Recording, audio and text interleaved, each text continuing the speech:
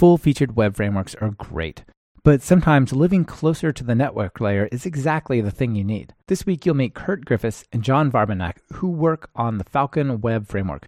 It's a bare metal Python web API framework for building very fast application backends and microservices. How bare metal? Well, other frameworks like the Hug REST framework are even built upon Falcon. This is Talk Python to Me, episode 129, recorded July 17th, 2017.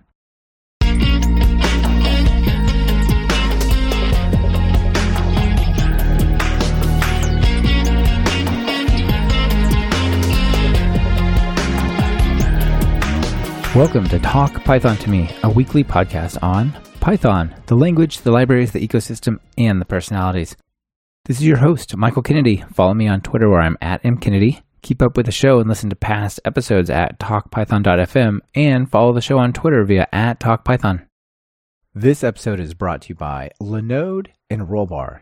That's right. Welcome to Linode, who has joined to Talk Python to Me as a major sponsor. Be sure to check out what both of them are offering during their segments. It really helps support the show. Kurt, John, welcome to Talk Python. Hi, thanks for having us. Yeah, it's great to have you guys here. I love talking about web frameworks, and yours looks very, very interesting. So I'm super excited to share it with all the listeners. But before we do, let's start with your stories. Kurt, how did you get into programming in Python? Well, so just programming in general, I got started way back in the day in 6th grade. I was in my math class, and they had I think it was probably a Commodore or a PET, one of those old crufty machines. And one of my classmates just came in one day and said, "Hey, check this out." And he brought up the basic terminal and he typed in this little program. And all it did was convert dollars to, I think it was to yen. Nothing fancy, but like I'd never seen someone program before like that. And they just kind of sparked my interest. And I thought, that's so cool. You can like type incantations into the keyboard and the computer will do something for you. So that's kind of how I got started. Yeah, that's really nice. And it probably didn't seem that unachievable. You're like, how did you do that? Oh, that's all? Well, that seems pretty easy. I could do this, right? Yeah, exactly. It was very approachable. And I think probably a lot of people got introduced to computing. So this was back before a lot of people had computers at home, and some of their first interactions with them were like at school. So yeah, I went home and I did a little research. I found out that not long after that, my dad brought home an old Surplus IBM XT from work, and I found out it had BASIC on it. And so I saved up my allowance for a few months, and much to the astonishment of my sister, thought I was wasting all my money. I spent it all on a programming book, and then kind of the rest is history. That's awesome. What was the first language? What was that book on? Yeah, BASIC was first language. I went on from that to, I think it was Turbo C++.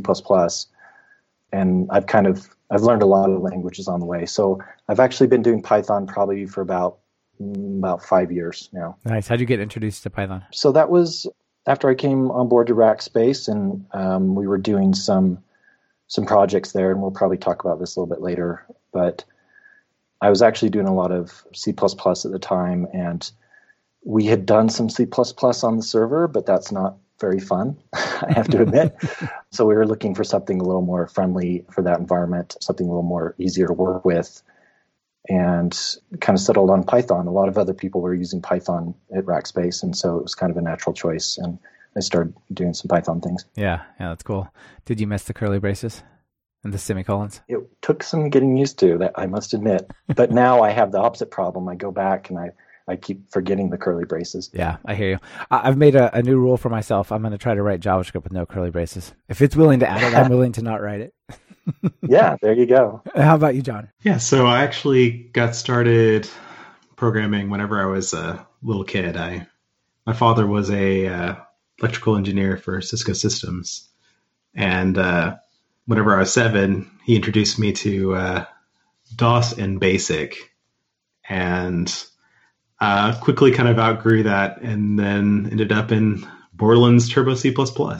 So that was my first taste of a real language, I like to say. Yeah. C++ is a good language. Yeah, especially back in those days. Yeah. It was, the days of, no Stack Overflow and spending a bunch of time in Barnes & Nobles or Borders, in the programming language aisle. Back when you had to earn your knowledge?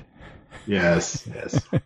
That's right. So how'd you get to Python? So interestingly enough, I've been getting involved in a lot of Linux work.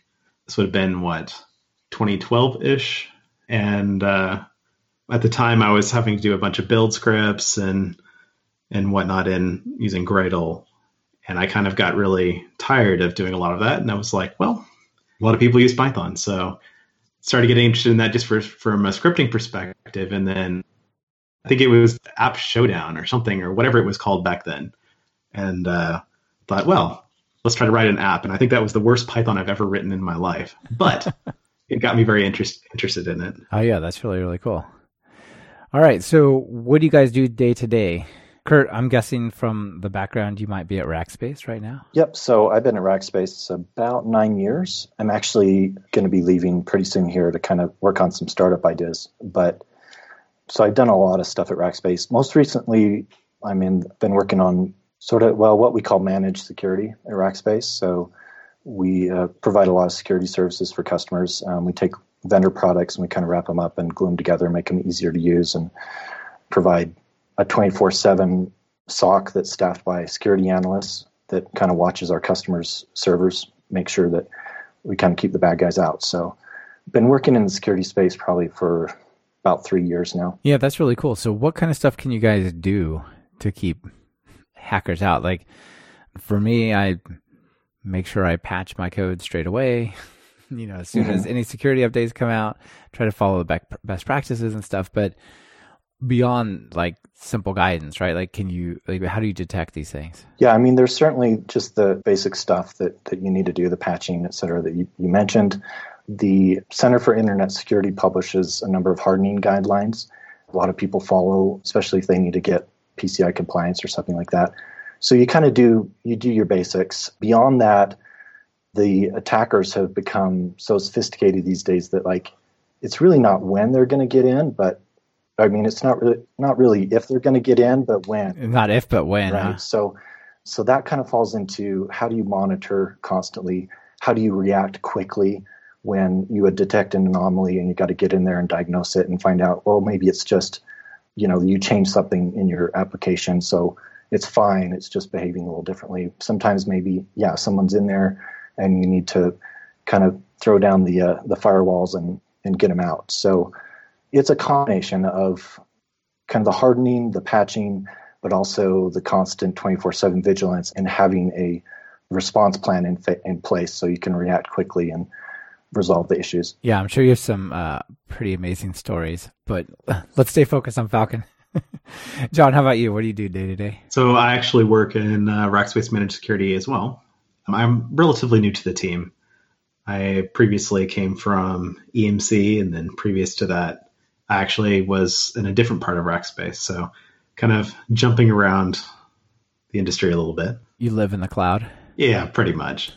I think a lot of what I do day to day is help build some of the utilities that we use internally to manage security. So helping in delivery of some of the products and helping isolate what and how we're using our tooling. So yeah, it sounds cool. Like I said, I'm sure you guys probably have awesome stories that would be really fun to dig into. But let's talk about your web framework, Falcon. It looks really neat. Kurt, you want to tell us what is Falcon? Well, so just basically, it's a little Python web framework for building microservices, proxies, application backends, those sorts of things, with a particular emphasis on low latency, high scale use cases. Yeah, so one of the ways you describe it as a bare metal Python web framework. Mm-hmm. So yeah, that kind of gives you a sense, right? It's not Django with its admin backend and that. It's something way more low level and closer to the network, right? Yeah, definitely. So it's a relatively thin layer on top of WSGI. So there's not a lot between you and your web server.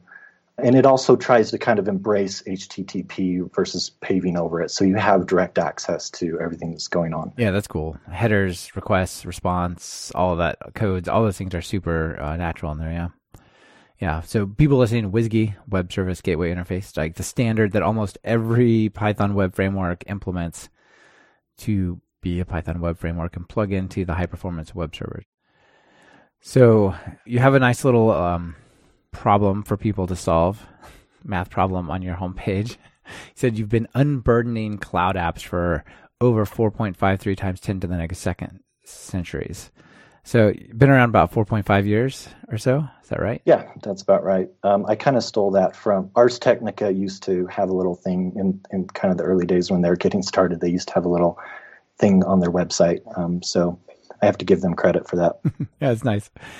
Yeah. So why don't you guys both tell me, John, you first, what's your relationship to the product, like, or to the project? Like, did you both start it together? One of you started first, another one come along later. I got involved in Falcon a little bit further into its history. I suppose my initial use was purely as a user. I was using it to solve several scaling problems from just like a general sense, from a performance standpoint. But overall, what attracted me to Falcon was the kind of non-opinionated ideas, being able to have like a flexible base that I could build upon and, reuse over and over, almost like a framework for frameworks, if that sort of makes sense. Yeah, that is interesting. I think there's people who learn web development or do web development are kind of in two camps. They either like all this flexibility and like, I'm going to pick this ORM or this data access layer and this caching layer, I'm going to plug this together like that. Or they want just, it's kind of slotted together, like this style or Django, right? The interesting thing about Falcon is that it kind of, in some ways, like a lot of frameworks have a very opinionated way of approaching things, which is, both good and bad. I think Kurt and I like to talk about how Falcon is kind of in the middle of a spectrum of frameworks. All of them have different and important purposes, but in some cases it depends on either your own personal opinions or the problem you're trying to solve. But in the case of the Falcon, it just seemed like to jive with the way that I approached problems. And fast forward a couple years later, then became a maintainer. So yeah, that's cool. Wait a minute, I'm creating this thing. I was just using it. What's going on here? How'd I get here? Yeah, exactly. So Kurt, what was the original idea behind creating Falcon? Well, that's an interesting story. So Falcon was actually based on an experimental framework that I had developed 4+ years ago. So at the time, my team and I were tasked with building a cloud backup product for Rackspace. And the way this would work is you would have these headless agents that would sit on the cloud servers. They would do the heavy lifting, the backup, the encryption, uploading to cloud files, which is Rackspace's version of OpenStack Swift. And you need some way to kind of command and control the agent, right? So it needed to be able to talk back to this sort of monolithic web application that had the control panel there, had some of the control logic, the settings, what you should back up, et cetera, how often you should do it. So we needed some simple messaging mechanism for those two things to talk, the agent and the control plane.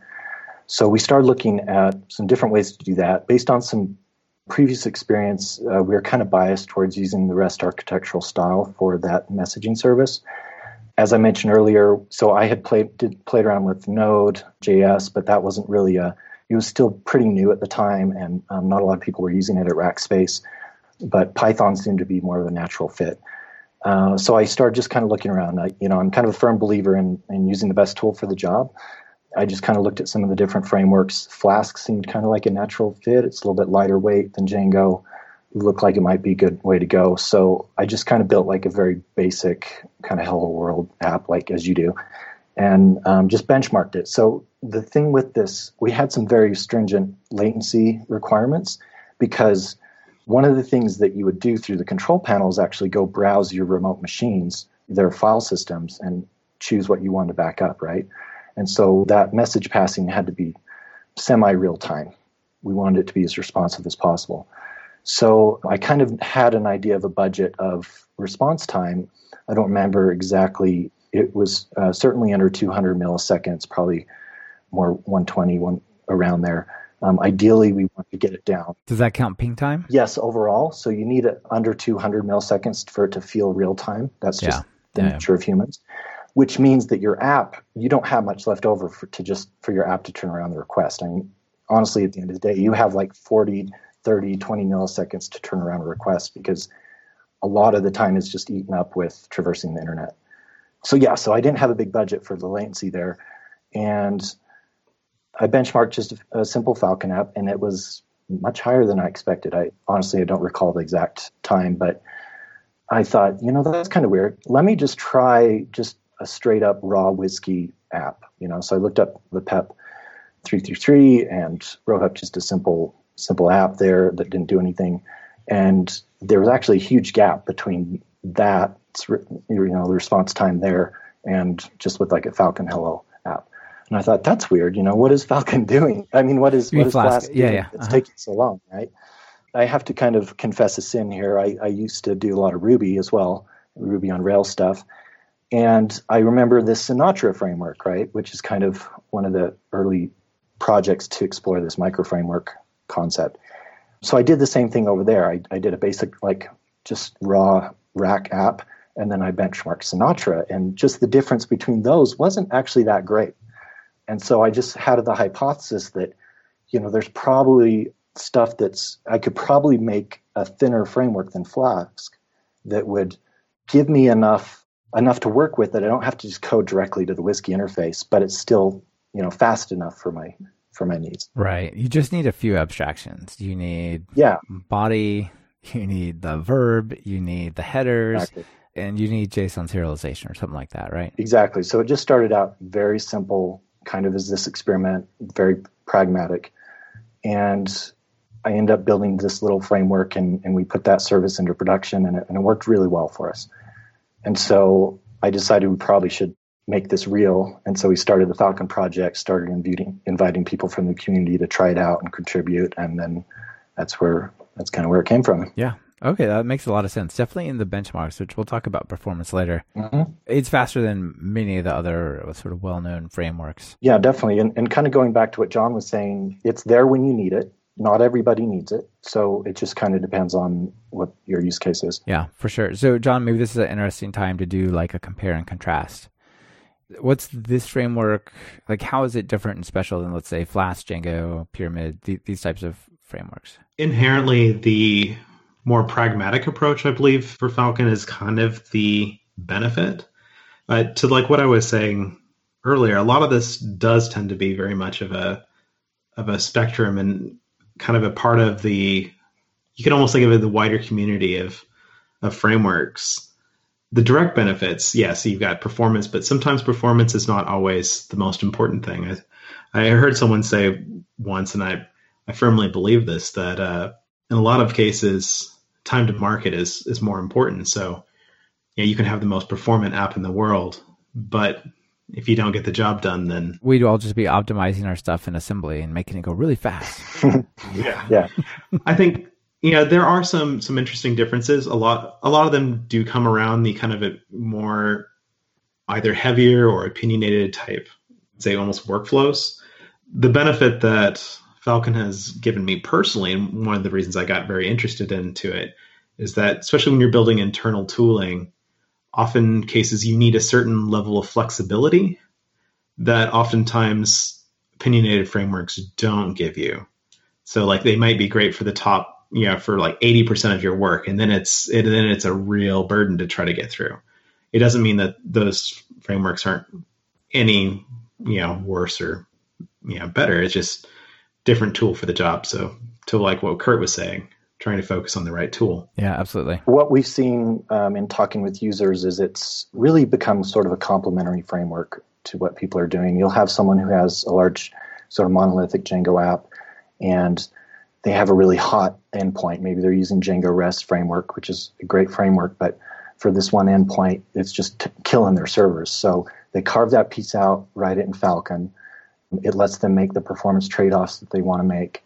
And then, they keep the rest in Django, and then they are able to partition that one piece off into a microservice. And that works well for people. So that's just one example of how it works alongside these other frameworks. Yeah, that's a much better answer than saying, let's rewrite it in Go. Let's rewrite it in C++. Let's rewrite it and name your other language and technology that has its own problems, right? I think something very important to kind of go along with that. A lot of people, they do focus on those initial numbers. those numbers may look great, but real world numbers are often much different than benchmark numbers. And at the end of the day, a lot of this, especially in today's world, it's about how you can scale your app after the fact. Like, you may only have a couple thousand requests a second, out of the gate, but whether or not you've architected your system or your application to be able to scale to 100,000 or a million or whatever, that's usually the most important, because in this day and age, hardware is scalable. Yeah, for sure. And you definitely, the benchmarks, they're often doing something very, very lightweight inside, like reading a value off the query string and returning it back as JSON or something. And I think maybe the way to think of it is more like, this is the overhead this framework adds to your app. But that's not your app. You know what I mean? Like, your app is actually the talking to the database, the logic, this other service it calls, et cetera, right? Yeah. I mean, if you recall the little story I told, kind of the core idea around Falcon is, our promise to you is we will remove the bottleneck in the framework. Your performance bottleneck will not be in the framework. Everything outside of that is kind of up to you, right? And it depends on all the things you're doing. That's still your problem, yeah. Yeah, so... But at least you don't have to worry about that piece. Yeah, it's really cool. And I definitely want to talk a lot about the performance, but a little bit later. Falcon is mostly for building APIs, if I understand it right. Is it possible to build like Jinja 2 or Chameleon-based UI type things, or is it really just focused on APIs? You can. I know several of our users have actually asked how to do these types of things, and it's actually not that hard to plug in a Jinja 2 rendering system into your resources for Falcon. Is it really well designed for that? Not really. You could easily build something around Falcon to do it. Often cases, I think the majority of our use cases are mainly around APIs, but it doesn't mean you couldn't. Sure. And I think it's kind of cool to have a framework focused only on APIs, because you know what? It's really probably super good at that, right? Compared to trying to fit it into all these other models. One of the things that I was talking with the user, this was quite a ways ago, maybe in December, and they were actually building effectively a little ORM on top of Falcon, just to kind of give you an idea of what the scope of how much somebody was able to change it, which is that's awesome that they're able to do that. I would imagine it would be a little bit more work than what people would often want to do. Maybe another framework is a little bit more well suited for it, but in their case, they wanted the flexibility and control. So sure, yeah. So probably the people that would do that sort of thing are kind of your control freaks, right? They want to tweak everything. So. Control freaks in the developer space, never. We're happy to accommodate them. Yeah, that's cool. You want to do it. This portion of Talk Python to Me is brought to you by Linode. Are you looking for bulletproof hosting that is fast, simple, and incredibly affordable? Look past that bookstore and check out Linode at talkpython.fm/Linode. That's Linode. Plans start at just $5 a month for a dedicated server with a gig of RAM. They have 10 data centers across the globe, so no matter where you are, there's a data center near you. Whether you want to run your Python web app, host a private Git server, or even a file server, you'll get native SSDs on all the machines, a 40 gigabit network, 24/7 friendly support, even on holidays, and a 7-day money-back guarantee. Want a dedicated server for free for the next 4 months? Use the coupon code Python17 at talkpython.fm/Linode. You guys had said that it's almost like a meta framework in some sense. It's like low enough that you could actually build other frameworks kind of on top of it in a sense. Does that sort of land in that space, this example? Yeah, definitely. We've seen a couple people do it.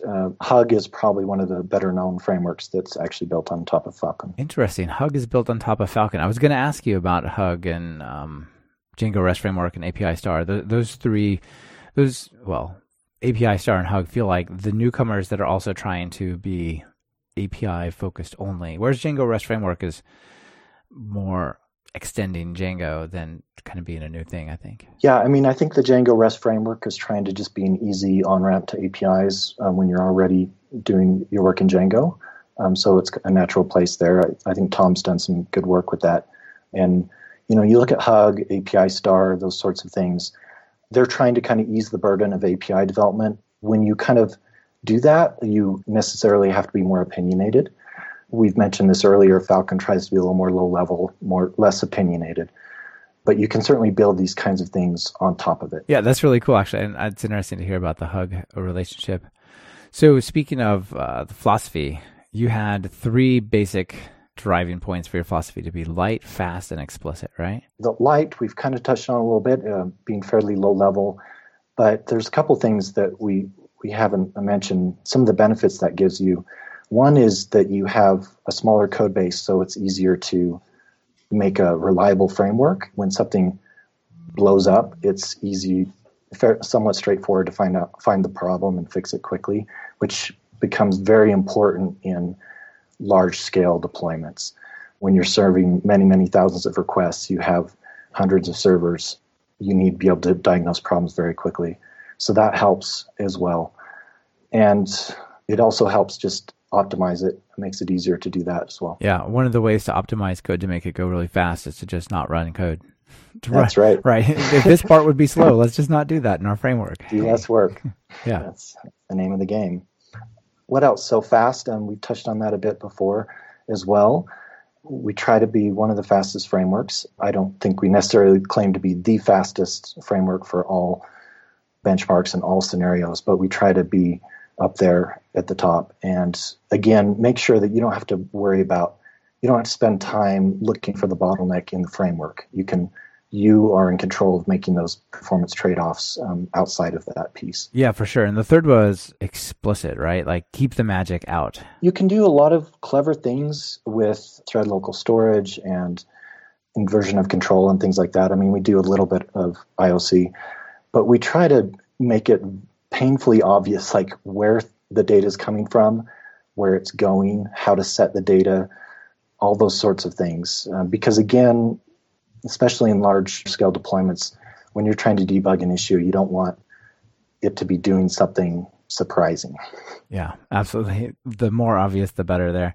So kind of the opposite of Ruby on Rails or these other frameworks that have lots of conventions and stuff just happening. You kind of got to know it, right? Like anything, there's a trade-off. Like you get a lot of power from that, but there is kind of a lot of magic and kind of a steep learning curve there. Sure. So, John, what do you guys do for like reliability and testing? Do you have like continuous integration set up, things like that? We do all of our testing via Travis at the moment. Well, everything except for, I would say, our performance benchmark testing. But we test against all of the major versions of Python at the moment. And that would be currently all the way from 2.6 to 3.6 at the moment. Yeah, that's great. That's quite the span. We do claim support for both versions of PyPy, and we had a Jython job in there, but I think we were running into a few problems with Jython. But beyond that, we mentioned Hug earlier, and we do have like an integration test with them, which is very helpful. So I think we do run quite a few automated tests against Falcon, and we try to make sure and maintain backwards compatibility at all costs. Yeah, that's something I really think is highly important in the web space, because you see a new update come out, you pip install upgrade, push that to the server. If that breaks something, you don't want to be caught out. Why is the website down? Oh my gosh, this is really upsetting. Just a quick thought on that. Like this kind of came about because in some of our extremely high scale cloud services that we build at Rackspace, we were relying on some web frameworks that would tend to break in subtle ways, just in minor version releases. So we felt that pain very keenly, and we wanted to be very careful about that. So that's kind of core to our change management philosophy around Falcon, that we go to great lengths not to break stuff without a major version rev. Yeah, absolutely. John, it seems like the philosophy ties into that as well. Like the less code you have, the more lightweight, the more explicit, the easier it is to test and not break things. Definitely. And even when we do add in more substantial features, like we have a feature coming in for 1.3 around media content type handling. So it'll handle serialization, deserialization, all of that. But all of that is 100% optional. And it's very important that it is that way, and that it does not impact, request times from a performance perspective. And like, we go to great lengths to make sure that things are architected in the way that somebody can feel comfortable just upgrading to the next minor version and not worry about breakages. Yeah, absolutely. I think that's great. And unless you turn on that feature, it's not going to affect you, right? Or in this case, it's there. It's just you have to start using it. But right. It's how the feature was designed so that it doesn't impact you unless you use it. Yeah, that makes a lot of sense. So, Kurt, I have a challenge for you. It's a little bit difficult to describe code in an audio format, so don't go too much into detail, but give us a sense of what it's like to program for this. Like, if I want an API that exposes like customers or whatever, I can get a customer and create a customer. Like, what does the code that I put together to do that look like? I typically start out thinking, because I'm kind of a REST geek, so I start thinking about the resources. So I'll think about, okay, we need to define a customer, a resource that represents a customer, and then maybe a resource that represents a list of those customers. We'll just think about that. So in Falcon, you represent a resource with just a plain Python class. Nothing super special about it, except that in that class, you have what we call responder methods. And these are just methods that have a well-known name. It starts with on and then underscore and then the name of the HTTP method that you want to respond to. So this resource responds to GET requests, POST requests, etc. So you create a method for each one of those. Within that method, in that class, you'll receive a request and response objects. And so this isn't too dissimilar from like maybe a WebOb sort of a workflow where you get request and response objects that you deal with. It is a little bit different in that we hand you a response object, so you're not constructing it yourself and returning it. You like fill it out? Yeah, so like in Flask, you'll say, you'll instantiate some kind of a response and return it. We'll pass in a pre-instantiated response, which actually saves you some work for the use cases that Falcon is designed for. You're typically not returning different types of responses for different types of, like, say, JSON versus HTML. Your negotiation is done a little bit differently. But so you pull the information you need out of the request, do what you need to do. You may use like SQL Alchemy to go talk to the backend, pull out a response, and then you fill out the HTTP. You've got the status code, you've got the headers, things like that. And because this is a class and you instantiate it up front, you can pass in like a database connection or whatever, anything like that. There's no magic thread storage or anything like that. Yeah, that makes testing super easy because it shows you right where to pass in the mock stuff later or other test fake things. Mm-hmm. So it's just straight up kind of normal Python class instantiation. So once you have that filled out, then you need to wire that up to a route. So a route is simply a mapping between a URL and your resource. So you'll have a place in your code, you probably have a setup file that goes through and instantiates your resource class, passes in the database connection, whatever you need to do there, and then you instantiate an API object, which is a Whiskey app, and then on that object you can call like add route, and you pass in the URL you want and then the resource. And something else that's a little bit different is that from some of the other frameworks is that we don't use decorators. We have you set up the routes in a central location. Part of that is philosophical. I mean, we talk about Falcon being somewhat unopinionated, but in a few places we are a little opinionated. We just find that having everything in one spot makes it easier to kind of reason about your API namespace versus having it sprinkled around with decorators all over. But that's just a little bit of philosophical difference. Yeah, I got to say, I kind of like that as well. Like, you can go to one place near the app startup and go, okay, these are the routes. This is where they go. It makes a lot of sense. And it just makes things a little easier. Again, it's very clear where things are coming from, where they're going, because decorators can be a little bit. I love decorators. We use them for some things, but sometimes they can be a little magical. Probably the other thing to point out here is that you don't specify what verbs you're mapping to that URL. So we are a little bit opinionated around encouraging the REST architectural style, which means you kind of think about resources, and each resource is kind of responsible for deciding what methods it's going to respond to. And so if you don't implement a method Falcon will just return a method not found for you. And it's as simple as that. Right. Okay. Interesting. So I might say in my example, /users, users or customers, /users, let's say, and then that maps to a user resource class, and there might be an on-get and an on-post, but no on-patch. And so would patch come back as 404 or a different status code? It would come back as a method not found. So you found the resource. You had like something exists at the other end of that URI. It just doesn't support the method that you requested. Right, I see. So this kind of goes back to the spirit of HTTP and REST and kind of we've read probably way too many RFCs, and so some of that comes out through some of our design choices. Is there a place I can make it return a teapot? Yes, actually. We have, awesome. Just for the heck of it, a couple years back, we implemented a bunch of 700 errors just for fun, so they're in there. Hey everyone, this is Michael. Let me tell you about Datadog. They're sponsoring this episode. Performance and bottlenecks don't exist just in your application code. Modern applications are systems built upon systems, and Datadog lets you view the system as a whole. Let's say you have a Python web app running Flask. It's built upon MongoDB and hosted and scaled out on a set of Ubuntu servers running Nginx and MicroWhiskey.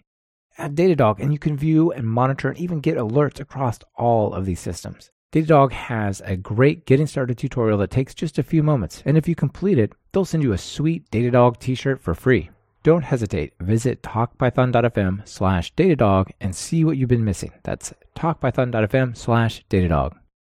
John, there's a bunch of different add-ons and templates. So like the philosophy of having it very small and very compact is cool, but then a bunch of people have created like add-on extensions for this, right? Yeah. Yeah, you want to highlight some of those? Definitely. So there's the interesting thing about the community and kind of how some of the add-ons occur is that a lot of this comes out of a desire for, in some cases, for people's needs, or someone has a specific, let's say they're trying to deal with authorization or serialization, or they have some very opinionated way of deciding, how to deal with specifications or whatever the case may be.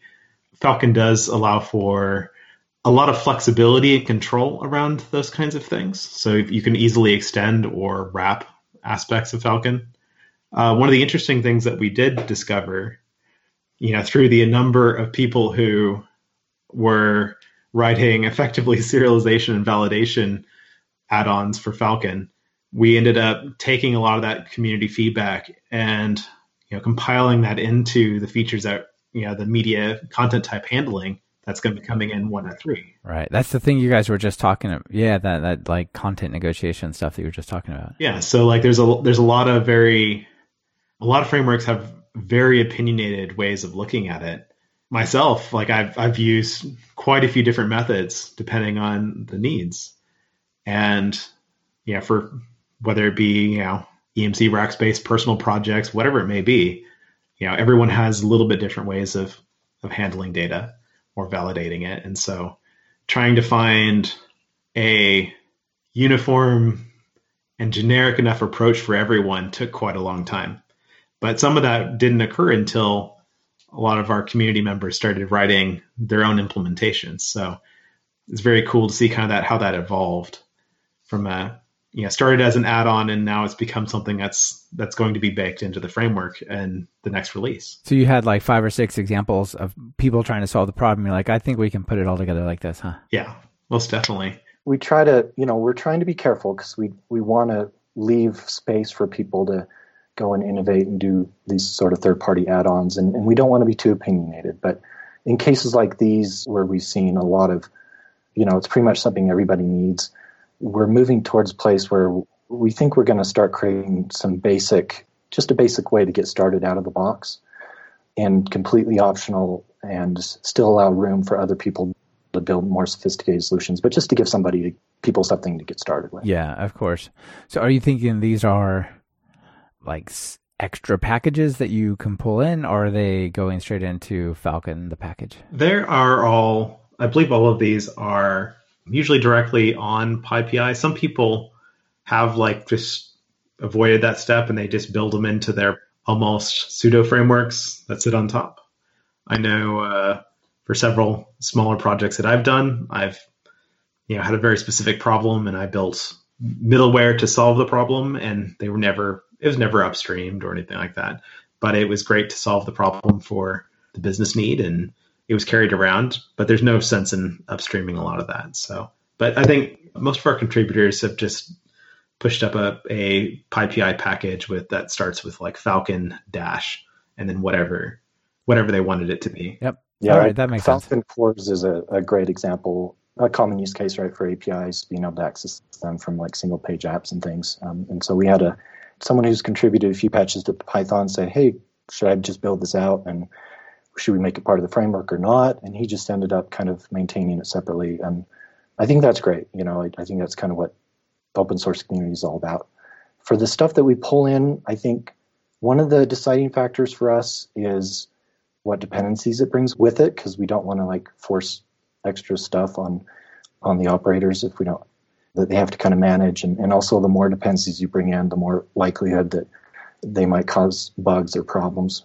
So we try to keep our dependency list super short. So if it's something like JSON, like the built-in media handling helpers that John was talking about that are going to be in the next release, they just use the standard library JSON. Yeah, so they don't bring much baggage with them. And it's very basic stuff, so it doesn't bring a lot of baggage with it. You start looking at some other things, it starts to get kind of heavy pretty quickly. So sure. So we might, we're kind of exploring our options, trying to still kind of experimenting with how we want to do this. I think over time we'll probably have a few projects under the Falconry org that we maintain, but we want to make sure we don't stomp on anybody's efforts to kind of do something really interesting out there in the community. Sure, yeah, maybe have like some cookie cutter template type things that will bring in these additional libraries and like make it easy to get started, but not make it part of the project itself if people don't want them. Definitely, we've actually talked about that a bit, and I know I've been playing with a few things on the side. I haven't actually pushed up anything yet, but we've had several discussions, especially since PyCon, around how we can make that adoption and like building of projects a little bit easier on the community. And so hopefully we'll have a better answer around that, in a bit. Yeah, sounds good. So John, let's talk about hosting. You can run Falcon obviously on CPython as far back as 2.6 and as far forward as 3.6. So that's really great. It also runs on PyPy, right? It does. Both PyPy, 2, like I said, PyPy 2 and PyPy 3. From like how Falcon can be deployed, there's a very interesting, in a lot of cases, it just kind of comes down to what your needs are. Because some people, like there are still performance differences between 2.7 and 3.5, 3.6, 3.7. A lot of those performance differences in Python have started dwindling, but there are still differences, especially with PyPy 3. There's still some performance disadvantages. So like if you needed top performance for whatever you're doing, maybe it's not quite there or ready for you yet. In a lot of cases, while I generally deploy with PyPy, a lot of people that I talk with, they're more than happy with 3.5 or 3.6. Right, straight CPython 3.5 or 3.6. Yeah. And I guess that comes back to the, like, how much of it is the framework that you're worried about versus how much of it is your internal code and the stuff you're doing internally. How much can it leverage the speed ups of PyPy versus does that thing you're using have some kind of C speed ups anyway, and so it would lose those or whatever, right? A lot of the performance problems that we see are not necessarily in the Python directly. I mean, there's a lot of speed advantages you can get by using PyPy, and I highly recommend people using it. One of the difficulties that we see, especially in recent times, is dealing with the WSGI servers themselves. And I know this is something that really came up over in discussions at PyCon between the Django REST framework, so that'd be Tom Christie, Falcon, and Flask. And we were all talking about how to deal with some of the bottlenecks we see in the WSGI servers. Like, I personally deploy with gUnicorn, and I think it's great. But there are certain bottlenecks in the WSGI servers currently. And yeah, it does, like, you can sometimes squeeze out more performance out of using like UWSGI or MicroWSGI, but yeah, we run into quite a few problems right now on that. Well, and then there's the whole async side of the story that doesn't even fit with WSGI or in the HTTP2 thing, and there's a lot of room for those to get better. Most definitely. And that's actually what Tom Christie from Django REST Framework and API Star, that's a lot of the work that he's exploring right now in UVicorn is to try to deal with this kind of compatibility between async and GUnicorn, and trying to resolve some of these WSGI-ish philosophies. So it's very fascinating. I imagine that the story around this will radically change in the next year, which makes me very excited. Yeah, me too. I think it's definitely a place where there's a lot of flowers blooming, and somebody's going to crack this problem, and we'll just agree on it, and it'll be like WSGI. Of course, use that. What I really like about Tom's approach is kind of up to this point, a lot of the attempts to crack this have been monolithic. Like someone will have a web framework, but then they'll build in, an async web server, and it's kind of hard to just use their web server. And it's fairly opinionated. But building an async worker type for GUnicorn, exploring sort of a way of creating a de facto interface for that. Nobody's really interested in doing like a WSGI 2.0, but we need something to kind of code against so people stop implementing it every 10 different ways. So that's right. So yeah, we're following his work closely. I'm hoping to contribute once I get a little bit more time here. And we'll kind of see how it goes. Yeah, that'd be great. It'd be really cool to see something come out of that. So another thing around this performance and ways to host and run and work with Falcon is you guys also do something interesting with Cython, right, Kurt? Interesting thing with Cython, Cython, if you're not kind of familiar with it, it translates your Python code to CPython code and then compiles it for you, just kind of automagically. And if you want, you can add additional annotations to your Python code they're basically give hints to Cython. So you can say, hey, this is an int, or treat this as an actual array, and it's going to be a fixed size, or things like that. And then that allows Cython to do even more optimizations on it. But you can simply compile any Python code. You can run it through Cython. It'll compile it for you, and you get just the measurements I've seen in around 20% decrease in your CPU cycles just by doing that. That's cool. And that's not compiling your code running on Falcon, but compiling Falcon itself once you've installed it, right? That's right. So in the setup.py file, it just detects Cython if you've installed it, so it's an optional dependency. If it's there, then it'll just use the build extension from Cython to pull in all the Falcons. You could certainly do the exact same thing with your own code. It's not terribly difficult. It's kind of a nice, easy way to get a little bit of an extra performance boost if you are sort of invested in CPython. If you can move to PyPy, then you'll see a much greater increase, but not everybody can do that. Right. That probably depends somewhat on the libraries that runs inside your methods. Yeah. Cool. So while we're on the topic, let's talk about performance. You guys have some benchmark numbers that you put up there, and I can feel the challenges every time I see benchmark numbers of,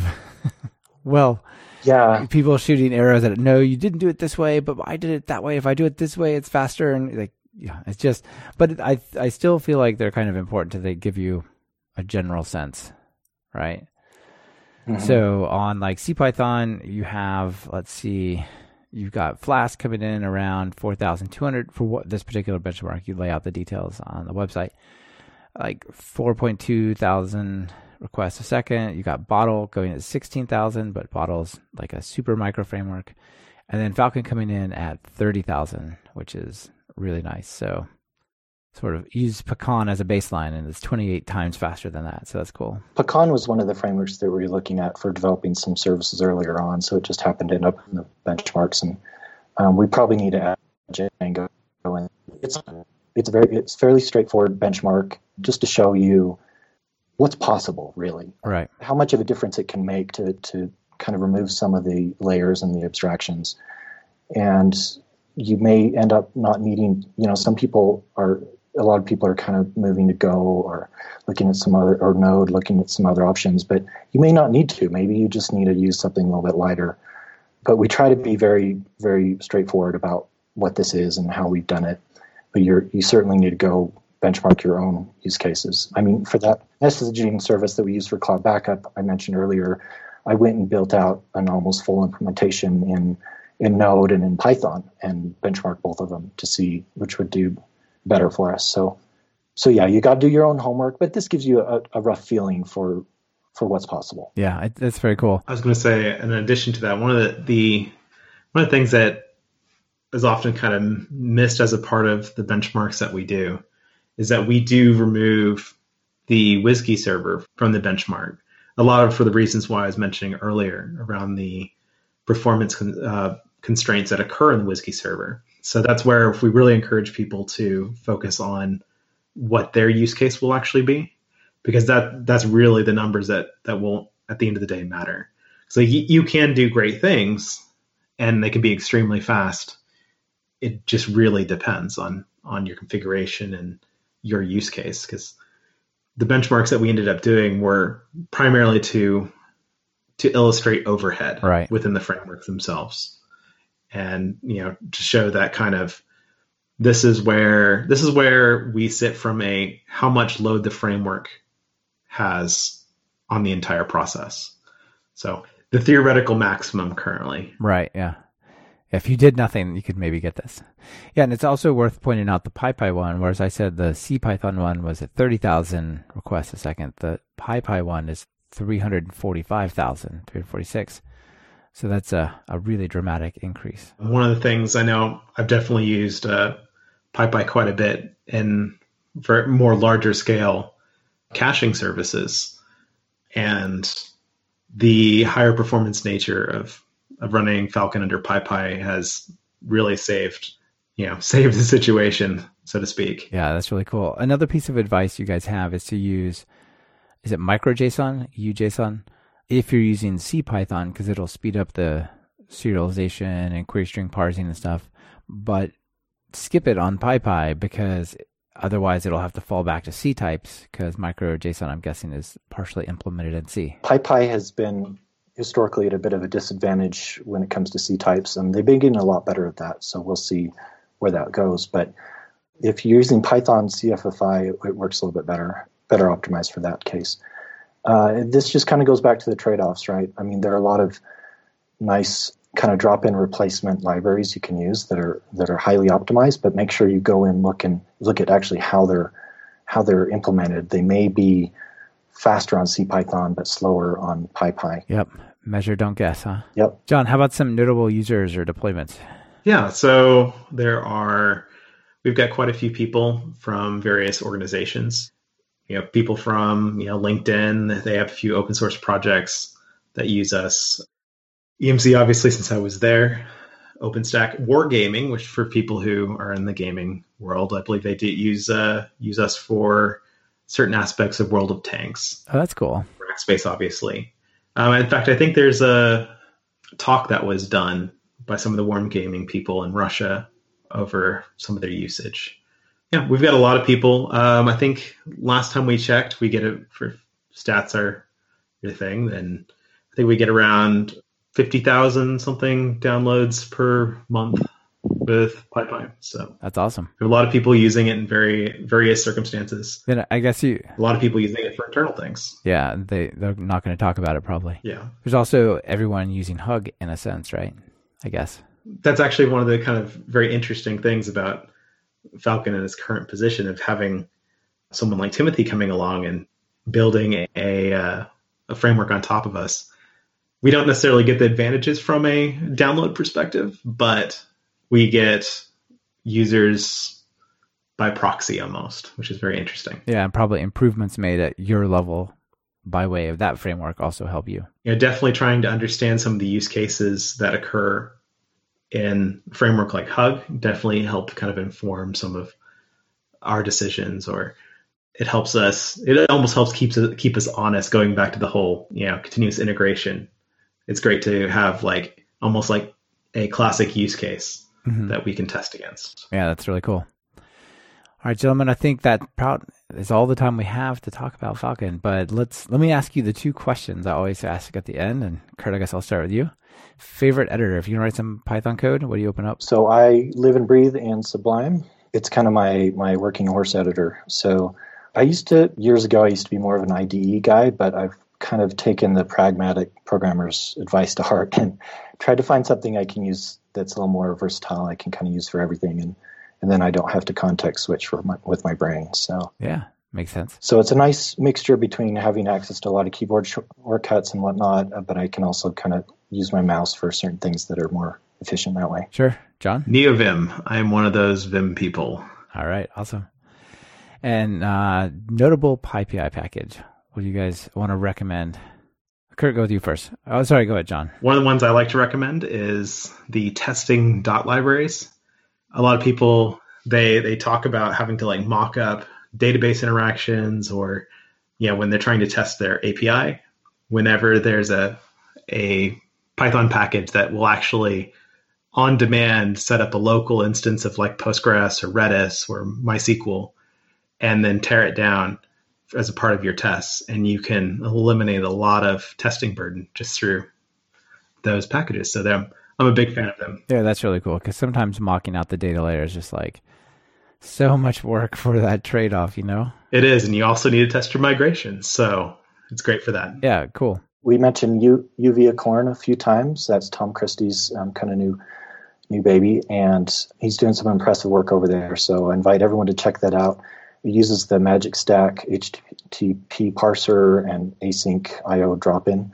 Some pretty impressive performance numbers out of that.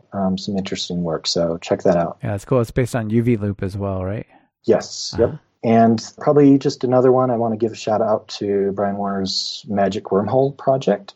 I think he gave a talk at it a couple years back at PyCon, but it's just a really clever, easy way to securely ship files from point A to point B to send something to a friend. So it's like on-demand Dropbox from the command line with a one-time code thing. Yeah, I mean, whether or not you even care about the security, it's just a really slick way to ship files. So check that out. All right. Yeah, good recommendations, you guys. Very nice projects. All right, final call to action. People want to get started, what do they do? Go check out falconframework.org. It just gives you a quick overview of the project, has links to GitHub, has links to our Gitter channel. We have a couple channels there. There's a user channel for just getting started, asking questions. We have a dev channel for contributors. And, check that out. Once you get playing with the framework, if you run into any issues, reach out to us.